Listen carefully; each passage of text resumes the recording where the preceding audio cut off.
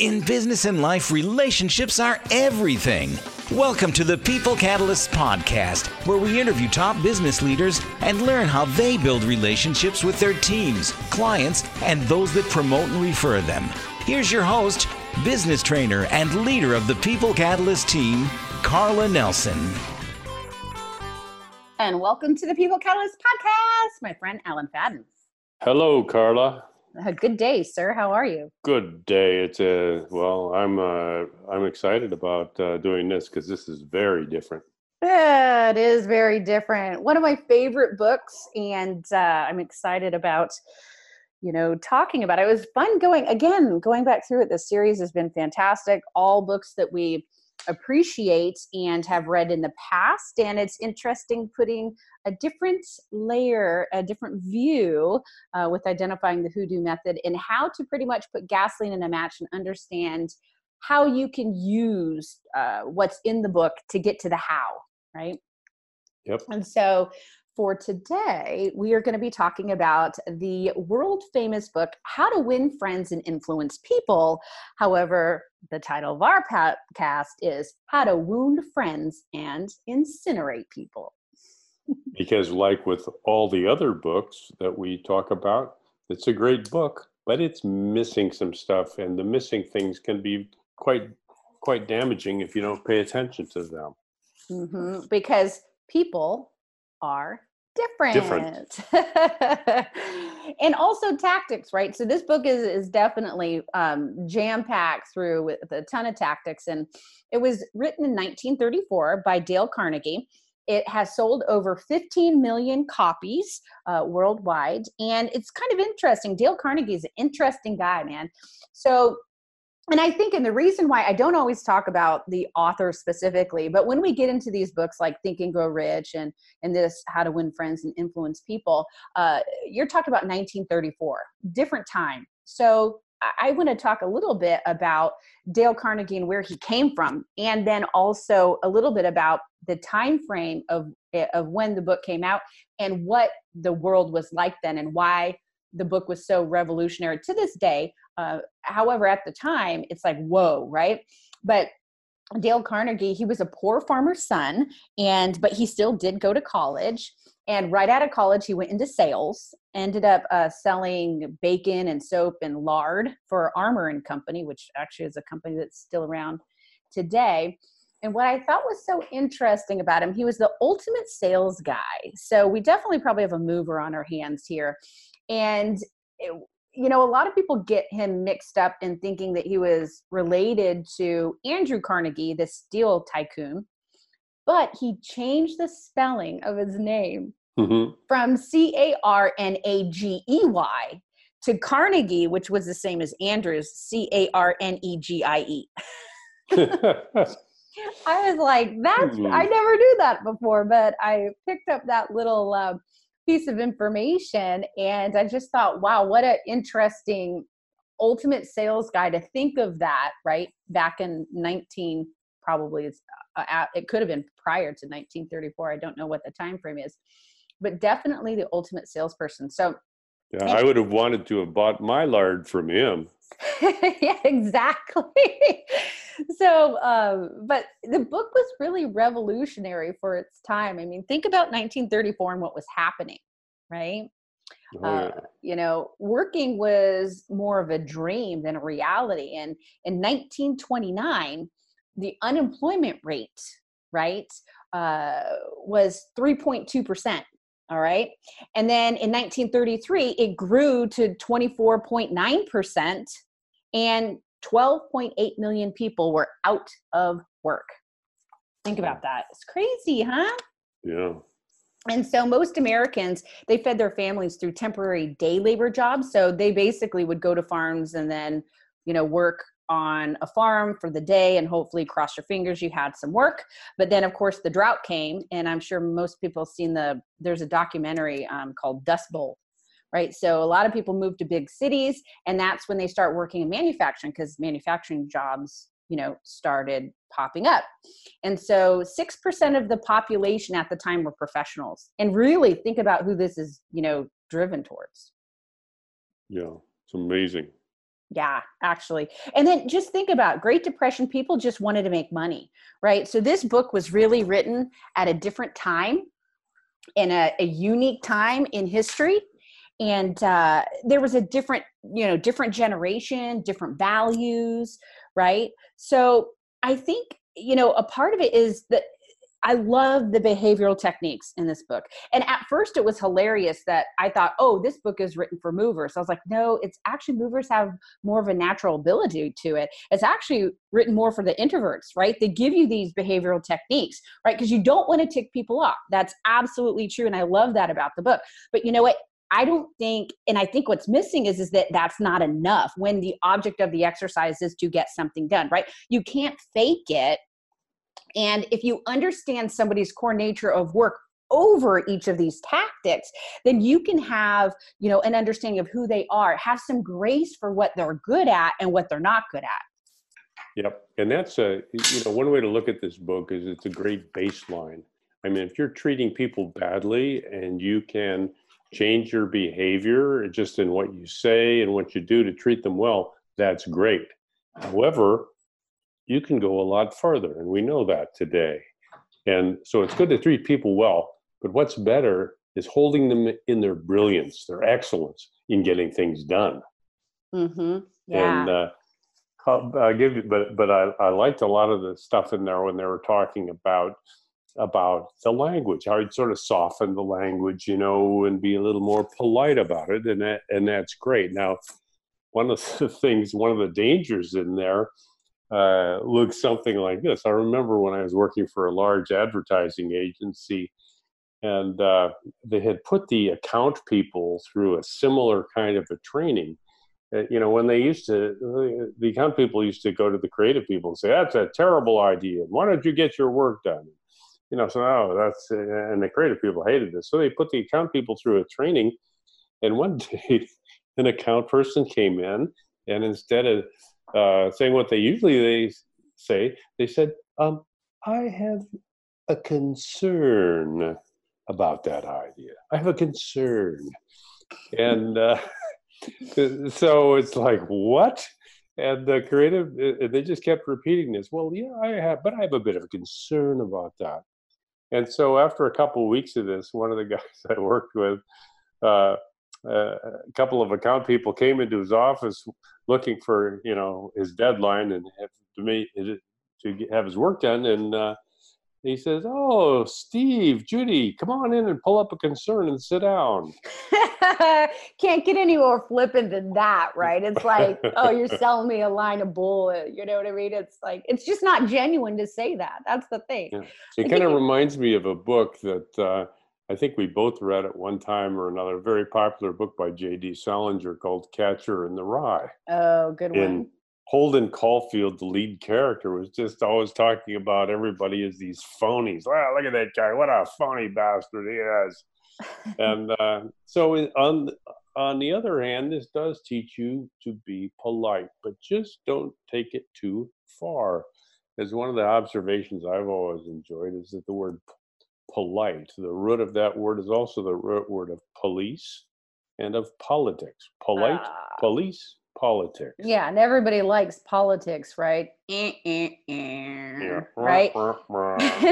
And so, and I agree with you. Polite is awesome. I really enjoy polite people. I like being polite. But guess what? Politically correct, I actually love people who are real versus politically correct, right? I want people to say what they think. I want them to have the freedom to be who they are. And if you really, it's like, you want to be polite, but you don't want to be fake. And I think there's a real, slippery slope on that one. And when you talk about politics, think about Washington, D.C.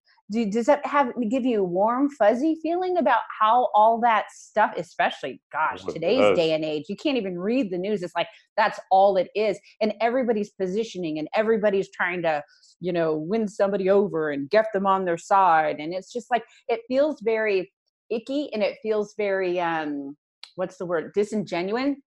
And I think that's the, like, it's great to be polite. It's great to treat people with respect. You can't push it so far that it's politics, right? And it's, gosh, it's, that's two sides of the same coin, and that's a very thin coin. Yes. So the other way you can't push it too far is to become, not just phony, but kind of like greasy phony. And I'll give you one of my favorite examples. Eddie Haskell from Leave It to Beaver. He was Wally Cleaver's friend. And he'd always go in and say, "Mrs. Cleaver, what a flattering dress. You look so wonderful today." Why, thank you, Eddie. He was so annoying. Oh, I mean, he God. always said the right thing, and then he was like the biggest, He was totally insincere. Yeah, totally. Well, he was always the one getting everybody into trouble. So he was Yes. like, So he's hypocritical as well. Yes. Yeah. And I think the other thing about it, and again, love the book.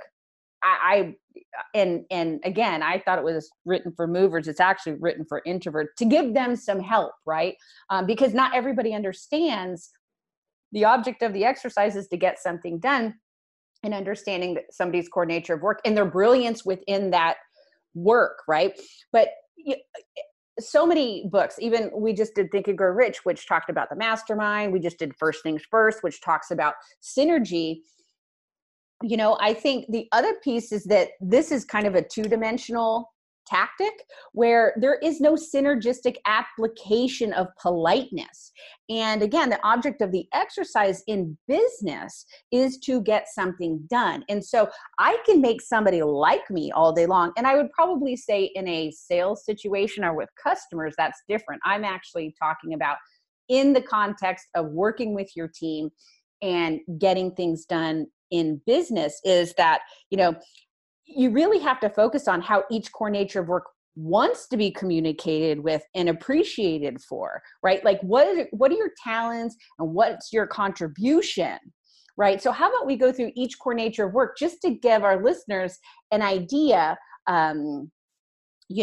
about how they want to be appreciated for. Does that sound good? Good one.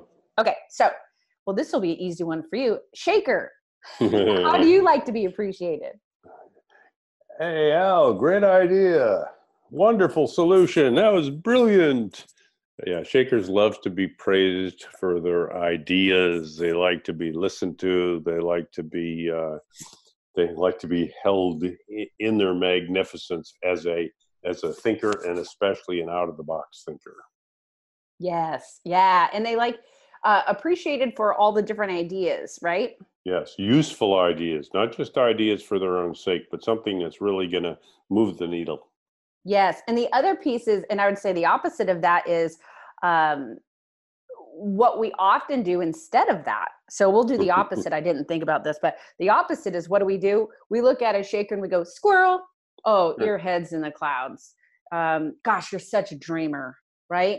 And so, what do you want to be appreciated for? And what do we typically do, right? So to be aware of that and then apply it to, the tactics in the book. Okay, so a mover. How do you think a mover? And I would answer this, but I'm just curious. I know, exactly. You can answer this way better than I can, but a mover loves to be appreciated for their core nature, which is to move things ahead. How do you do that? You set priorities, you make a plan, you enroll everybody in the plan, you check it out, you make sure it gets done.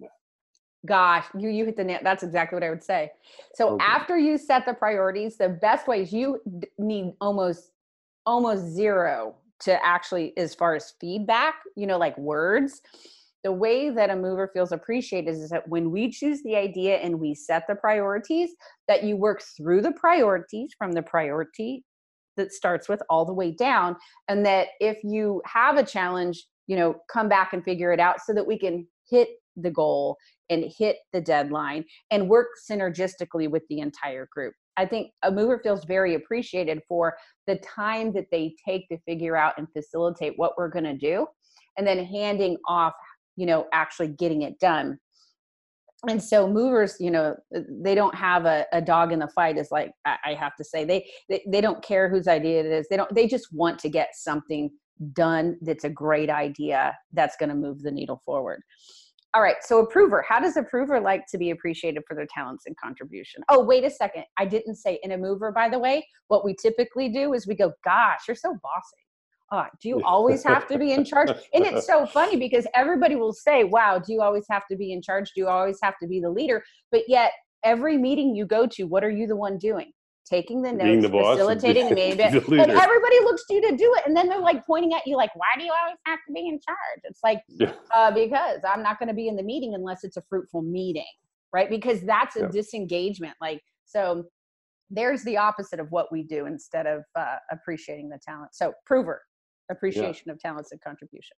So a prover has a great knack to be able to see around corners and tell you everything that's going to go wrong.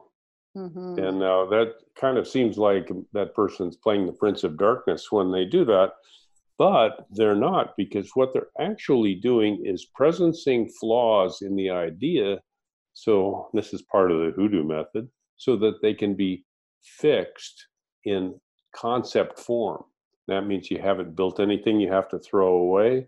You can actually think an idea through. You can improve an idea simply by pointing out the flaws and then having the shaker come up with ideas to correct the flaws. So a prover, one way to hold them in their excellence is say, okay, have at it, because I'm sure you're sitting here thinking of all these ways in which reality can adversely affect us and all the ways we can get in trouble. So tell us how we're going to get in trouble so we can avoid that harm. Exactly. And love them for it. Right. And it's Yes. like, and what do we typically do? Yeah. My gosh. We go, gosh, you're such a downer. You're such Yeah, an Eeyore, right? Gosh, you're right. such a pessimist. You just saved our butts, but you're a pessimist. Come on. Exactly. Okay, makers. How do makers like to be appreciated for their talents and contributions? Oh, we got to talk about the prover's downside too, right? Oh, well, no, what we call them, I did. So what we typically say is Eeyore, and right. Oh, you got that. Yeah. Okay, good. I was so excited about that I didn't realize what we were well, doing. That's because the poor provers have it the hardest, right? The provers are the ones that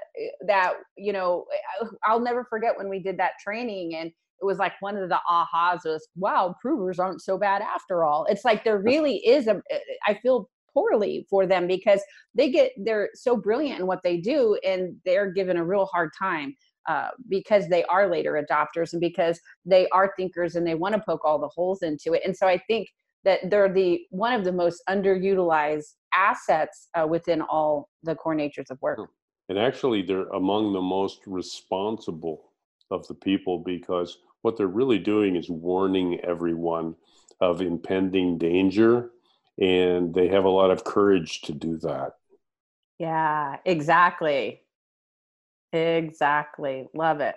Okay, so maker, let's move on to that. How does a maker like to be appreciated for their talents and contribution? Yeah, so there's, it's, I think we had coined a phrase a long time ago. It's not innovation until it gets out the door. And the maker is the great finisher. It's a person who can do the details, and the person who can take a checklist and, as you say, eat that checklist for breakfast. Mm-hmm. They can get the stuff done. They have, when people say focus, well, the maker naturally focuses. So don't try to get a shaker or a mover to focus so much on the details when the maker is the lord of the details. Yeah. So they're a great finisher, and also they don't want to be in the meeting because you could appreciate them just by saying, "Go ahead and go do some real work while we work on this stuff." Right? That's right. I mean, how many times? That's like every time we've done a training. Okay, who's the maker? Well, raise their hand. It's like, who doesn't want to be in the meeting? All of them raise their hand again, and it's also that they another reason they don't want to be in the meeting is that it's like every idea is a threat to things running smoothly, and so we're actually causing them pain by demanding that they be in the meeting. Now, what you get in return when you appreciate a maker for their brilliance is you get a lot of things done, and you get an ability nobody else has, which is to see things in such great detail. They can point out flaws in an idea. we've never used the loading dock to take things in before. We've just sent things out. Where are we going to put it? They'll find details that nobody's ever thought about because they fly so close to the ground. They can see everything. And they really because they're natural doers, they do like being appreciated for just execution. Execution's like, oh my gosh. And every day being able to execute specifically and to what you ask them. Now, the other way you can appreciate them is give them very specific details. Don't make them come up with how.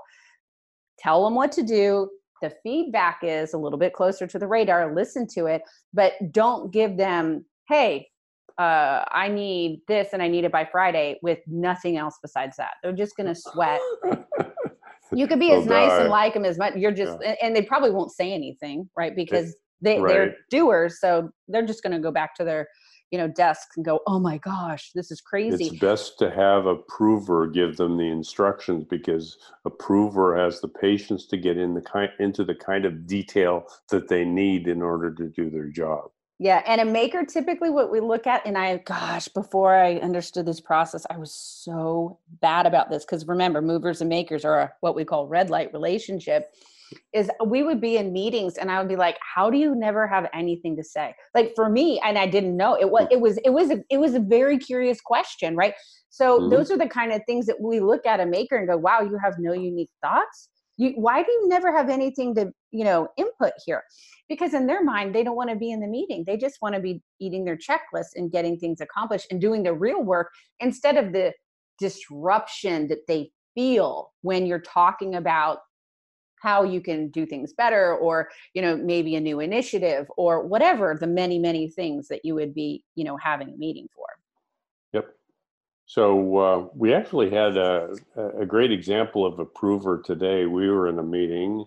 Oh, I know. You and I and the Uber prover on our team.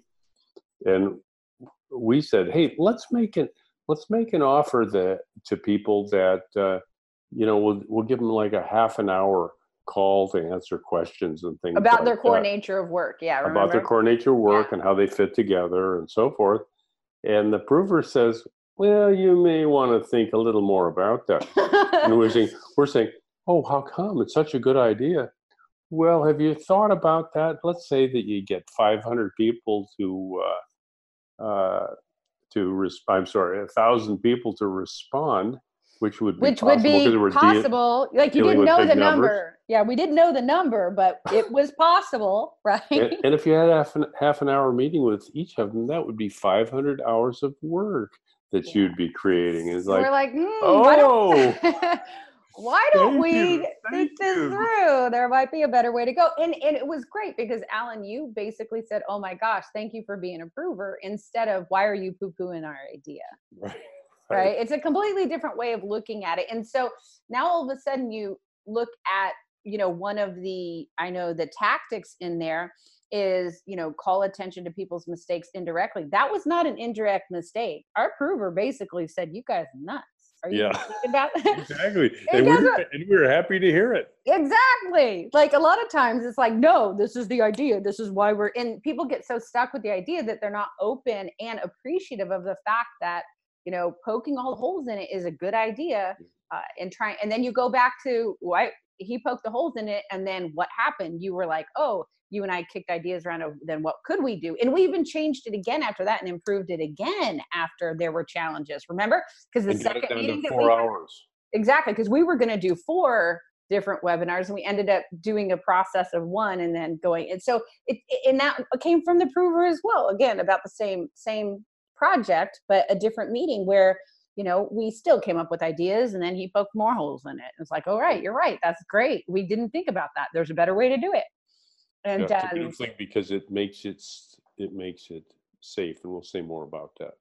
Yes, exactly. Yeah. Because we'll get into the some of the tactics here. So yeah, and I have brought it up several times now about the tactics, and the way and the tactics are great. There's like probably about 50 of them in this book. I mean, it is chock full of how you can engage with somebody and make them feel important. Really, that's it. So that it's the Maya Angelou.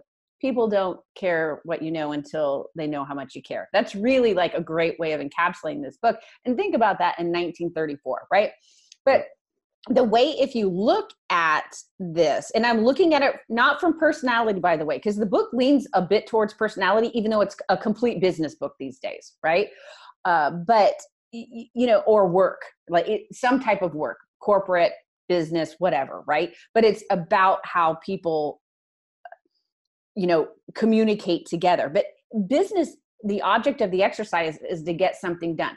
So let's take a moment and go through a couple of these tactics, Alan, and look at how you can overlay it looking from their core nature of work instead of all these tactics that you try to get somebody to do naturally, which is not natural to their core nature of work. And it's like pushing a parked car to ask somebody to be who they're not in the work. And you're actually making the work either harder or mediocre, or you're not getting the most of somebody's brilliance. And so one of the ones that I just laughed at, and I thought of you, Alan, when I was reading through the book, is let the other person feel like the idea is his or hers. Yeah, hell no. For Shakers, that's a death sentence. Yeah, that would be like the flight attendant who says, when the oxygen mask drops down, first put it on your own face, and then you put it on your child's face, right? Exactly. And this is like, when the oxygen mask drops down, just hand it to another person and don't take one for yourself. That would be the equivalent to that to a shaker. Yeah, and shakers, they imprint, and imprinting is good. Yeah, yep, absolutely. And so that's a way that a shaker, it's always got to be my idea. So what does that mean?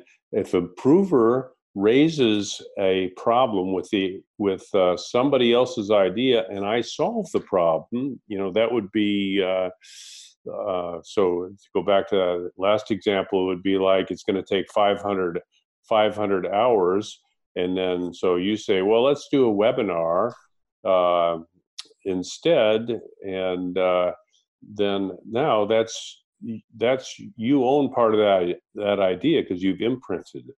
So it's the response. And that's a good point. I think that it happens on the shaker and the prover side, not so much the mover and maker, because they're the doers, right. And they just want it done. They don't really care whose idea it is as much as the shakers. But provers they imprint when they can pick the holes in it, which is just another idea, right? We look at it as, oh, that's naysayer. No, it's just an idea. And then the shakers use ideas to overcome those obstacles. So I think this one is really interesting and it's opposite to shakers and provers, right? So just understanding that. So if I went to Alan and said, hey, Alan, you need to, say every idea is somebody else's idea. That's like saying, yeah, your brilliance, work against it every single day.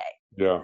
That would be worse than a pay cut. Yeah. And as I was reading through for the mover, one of the ones that just stuck out to me that I was like, oh my gosh, if I had to do this, I would die, is dramatize your ideas. Like the whole point is make it a drama, to like make it a story, to bring people into your story of this big picture, amazing thing that we could just, I was like, oh gosh. Yeah. Now that's another anathema. It's like, what are you going to do? A 5-act play on this idea? Movers want to get the schedule done, set the priorities, get the team going, get all the roles established, all the handoffs established. Let's go. Yes. And so who's got time to do that? Yeah, but you know what? A lot of shakers might be really good at that, right? Oh, it's yeah. natural Shakers would love that, and that would be fun. And again, people are different. Yeah. So understanding that and not asking a mover, if you literally ask a mover to dramatize their ideas, they're going to roll their eyes and say, I already worked through this, set the priorities. What do we need to talk about here? I do not need to sell you on this big storyboard associated with, let's just get busy. I'm wasting a half hour of time here, people. That's right.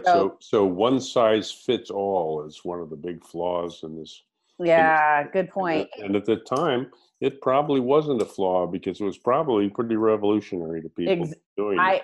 I completely agree with you. And knowing people's core nature of work, I don't think you need to dramatize anything if you include everybody, because we need you all, we need you at different times. And if we look at you and in your brilliance, what's going to happen is nobody has to dramatize anything. Why? Because everybody had a part of it. Yes. Like, you don't have to dramatize yourself. You're the one who already was a part of creating it. And that's truly, create. yes. Yep. Exactly. What do I always say? We what we build. We support what we build. Support what we build. Yep. Exactly. So another one that I saw, and this one, and I brought it up earlier because it was hilarious, is with Approver. And one of the tactics in the book was call attentions to people's mistakes indirectly. Yeah. I was like, boy, that would be like somebody saying, well, someone here forgot to make the phone call. Yeah, it's talking like, about passive aggressive. That's how it feels, right? Why do you do it indirectly? Just say, I think you haven't thought about that. Just direct, right? And I think here, a part of this is that when you run the hoodoo, the critique, and I think what they were talking about here is not critiquing the person, but when you run the process, you're critiquing the idea. So it makes it completely safe. And you're also referring to people's mistakes before they happen, so that no individual made these mistakes. We're just handing up the danger of what could go wrong. Yes. So there's not a person involved there. It's just the what can we do to improve this idea? And there goes Deming. 94% of failure is process failure, not people failure. And remember, we didn't have all the processes and the systems and the technologies back in 1934. No. So I think, again, we've got to look at the timing of the book. But somebody reading it today is going to look through the lens of, 2019, not, however long ago. So, okay, so let's move on to the maker. This one was really interesting because this tactic is totally easy for a maker, but probably not as easy for other core natures of work, which is let the other person do a great deal of the talking. Like, that's easy. That's what makers want. Yep. So that fits a maker. And, but it's also in some ways a setup for awkward silences. Good point. So, yeah. With a maker, it would be, right? Awkward silence. Just like when you're in a meeting and you put a maker on the spot. What do you think? Yeah. What are your ideas about this, Fred? And Fred goes, so instead, what if we again celebrate the other person for what they're great at in their core nature and what they do naturally? And, so a conversation with a maker, if you want to have a real conversation, is, and the maker can start this off by asking the questions like, what do you need done? How many by when? What are my instructions? And then let the other person do all the talking. That's perfect. Exactly. Right. And so understanding who you are and then understanding who everyone else on your team is. So you're not talking to a one size fits all, like you said earlier. And when they're asking those questions, how many by when, what do you need done? What are my instructions?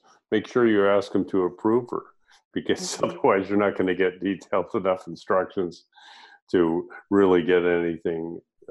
There's another good point. So in that context of core nature of work and getting things done, the maker understanding the question they need to ask, letting somebody else do all the talking, but make sure that person's the prover, because that's just the mover's just going to go crazy that they want that much detail. Right. So that's how it's unique to everyone. So all the tactics are fantastic. It's just, it's not a one size fits all.